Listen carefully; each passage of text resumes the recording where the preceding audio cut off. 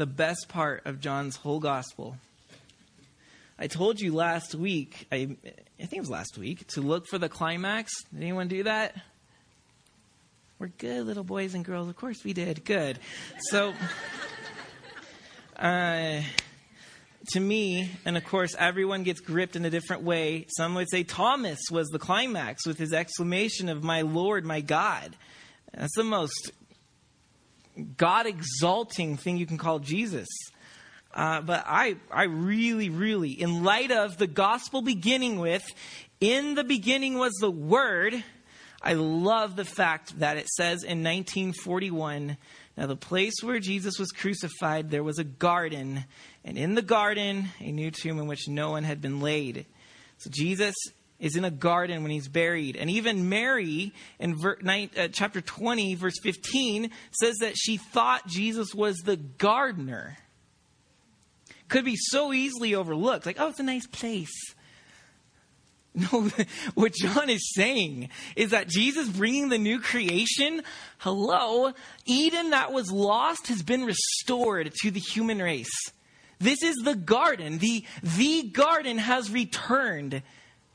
That Eden can be re-entered. Fellowship with God can happen. And as God walked with Adam in the cool of the evening, we know in Genesis, here we see Jesus walking with a woman in the cool of the morning. This is the new world. And it begins, as Genesis does, in a garden. And not just in a garden, but as in Genesis, God takes the dust and forms man and breathes into him the breath of life. So we see Jesus taking his disciples and taking them and breathing into them his spirit. These are very intentional connections in which we are being told very clearly that the new creation being brought to us in Jesus and being finished on the cross was birthed. First day of a new time, first day of the week, early in the morning while it's still dark. This is the newness of something in the garden. It has happened. Jesus' resurrection is the very first appearance of the new creation. That raised body, which can go to the Father and go to earth, can eat human food and can go to heaven. This human body that can go through locked doors and surprise the disciples. This body is what awaits us in the new creation. We see the very first glimpse of what's to come when Jesus comes out of the tomb. You see the picture?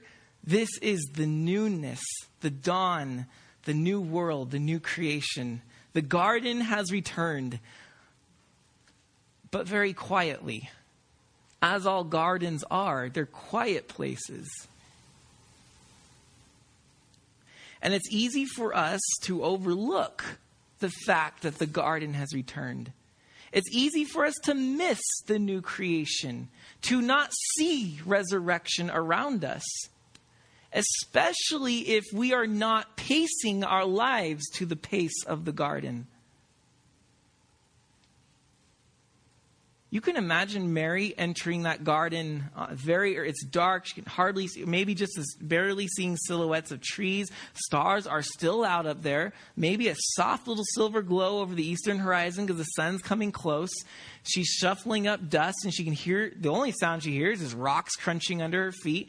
And then suddenly the crunching stops and her feet impress into the damp soil a little bit. She's now entered into the moisture of the garden. Everything got a little cooler.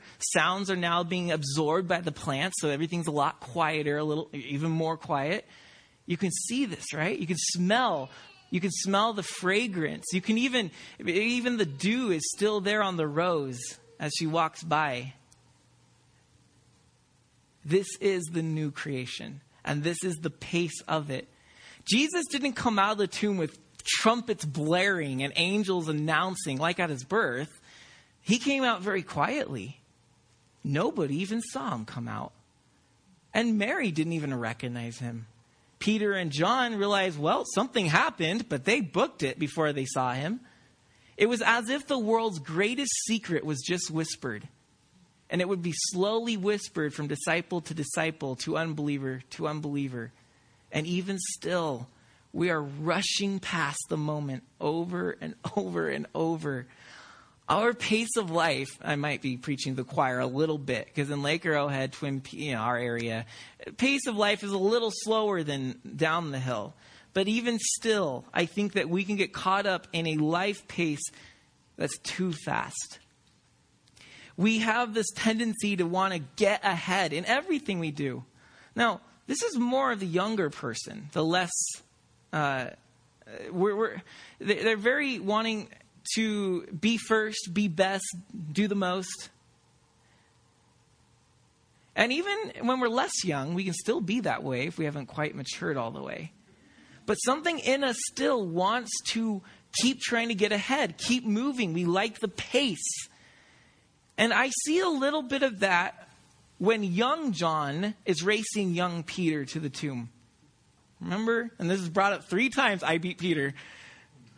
John racing him to the tomb. What is the deal with, like, this is sacred text, right? We are in holy ground as we're treading into this garden with the disciples. And this is supposed to be the holiest moment of Christendom. The Son of God who was killed came out of the grave. The new creation is dawned. And John's throwing jokes in here.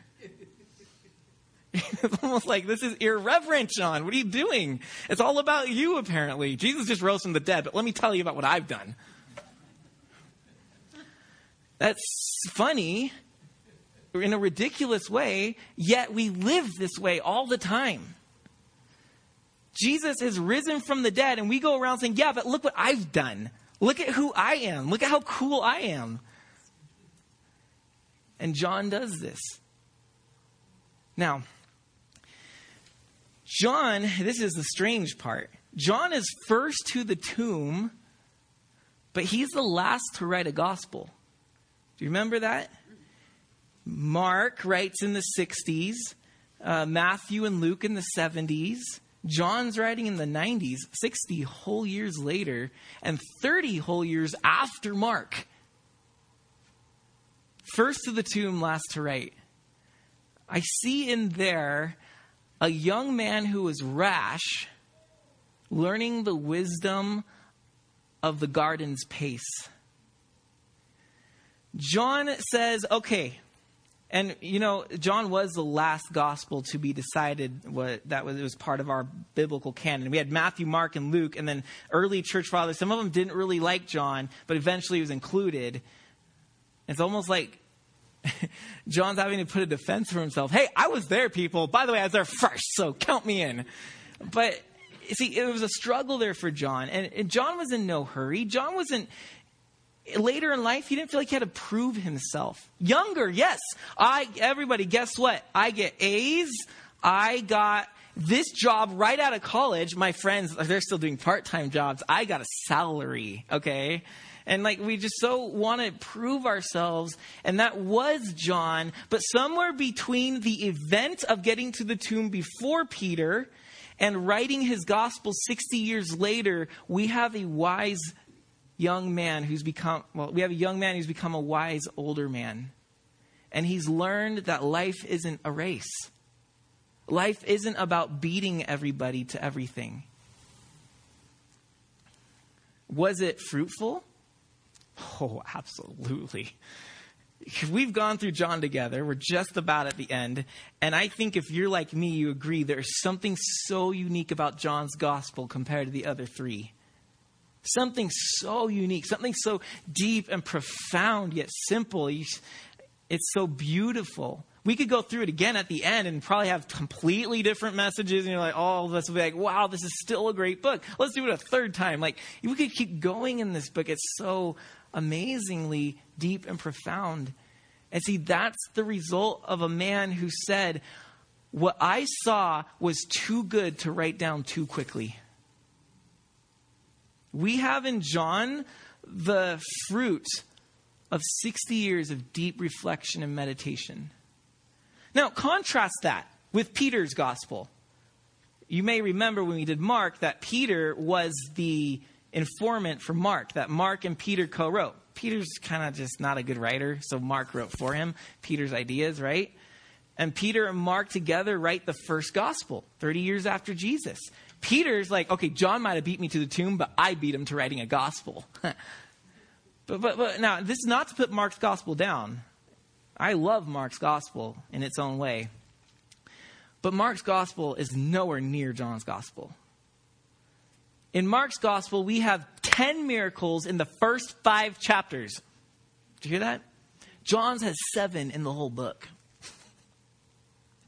10 in the first 5 chapters. It's young Mark and Peter like, let's impress the world, Let's come at him with a bang and boom, Jesus did this and this. And the word immediately is all over John's gospel. Jesus immediately did that. It's such a fast-paced gospel. And there are many stories and many miracles in Mark's gospel. Peter. But John, not to put Mark's gospel down. Remember, it's a great gospel and it's scripture. But John, I'm going to give it another 30 years. I'm going to let this marinate a little more. And then he brings it out. You know what? I don't need to hurry the story at all. You read this next to Mark, bam, bam, bam. And John, Jesus is talking for how many pages? Oh my goodness. Some of you are feeling it, right? When we're reading some of these 70 verse long chapters. It's incredible. He just totally slows it down. And so in here we see Proverbs 19:2, which in one translation says that those who go too fast miss the turn. And John learned that. You know what? My life I used to be the one who wanted to race everyone to everything. Not anymore. I'm going to move at the pace of the garden. And so I want us to think about the pace we live life at. Are we overlooking the beauty of the resurrection because we're so concerned about our position and how quickly we're moving? Or are we able to slow down and, as the saying goes, smell the roses? Or notice the resurrection appearances of Jesus around us? Can we see them? I think we could see the resurrection of Jesus in everyday acts of kindness, love, forgiveness. We see miracles, but we keep thinking about our next appointment and don't even acknowledge how touching and moving that event was right there. And often we don't want to know. We just keep that away from me. I'm going to keep moving. We haven't learned to move at resurrection pace. So what we need to do is, as light can be incredibly blinding and your eyes need to adjust to it, we have to adjust our eyes to the life of Jesus, the resurrection life, which is so deep and magnificent that we often look right over it. But it takes time for our eyes to adjust and to actually see what is in front of us. It took Mary a little while. She didn't know what she was looking at for a while. Look at Peter and John racing to the tomb and getting out of there. They saw the same tomb Mary looked into, but she saw something they didn't see. There were 2 angels in the tomb, and Peter and John oh, well, he's gone. And they just move on, and Mary's left behind. She lingers in the garden. She stays there. She doesn't want to leave until she knows about Jesus, knows what happened to him. And she looks in the tomb, and there she sees one of the most breathtaking images we find in Scripture. Not just, whoa, I saw 2 angels. That would be really cool. But she sees 2 angels right where the body of Jesus had been laying, one at the foot and one at the head, which is the picture of the Ark of the Covenant in the Holy of Holies of Israel's temple. The 2 angels facing each other where the sacrifice would be laid. She is looking into the Holy of Holies, not in the temple, but removed and brought into the garden. And of all places, in a tomb of death. What is she seeing? And the new creation, heaven isn't just out there. It's humans and God together. And she is seeing heaven and resurrection life breaking into everyday experiences like death. Breaking in here and there, because she moved at the pace of the garden, and she looked in and she saw something that the others had missed. And I wonder how many times the Holy of Holies is right next to us and we completely overlook it because we're thinking about how to beat Peter to the next destination. Our eyes need time to adjust to the magnificent life that has been thrust before us.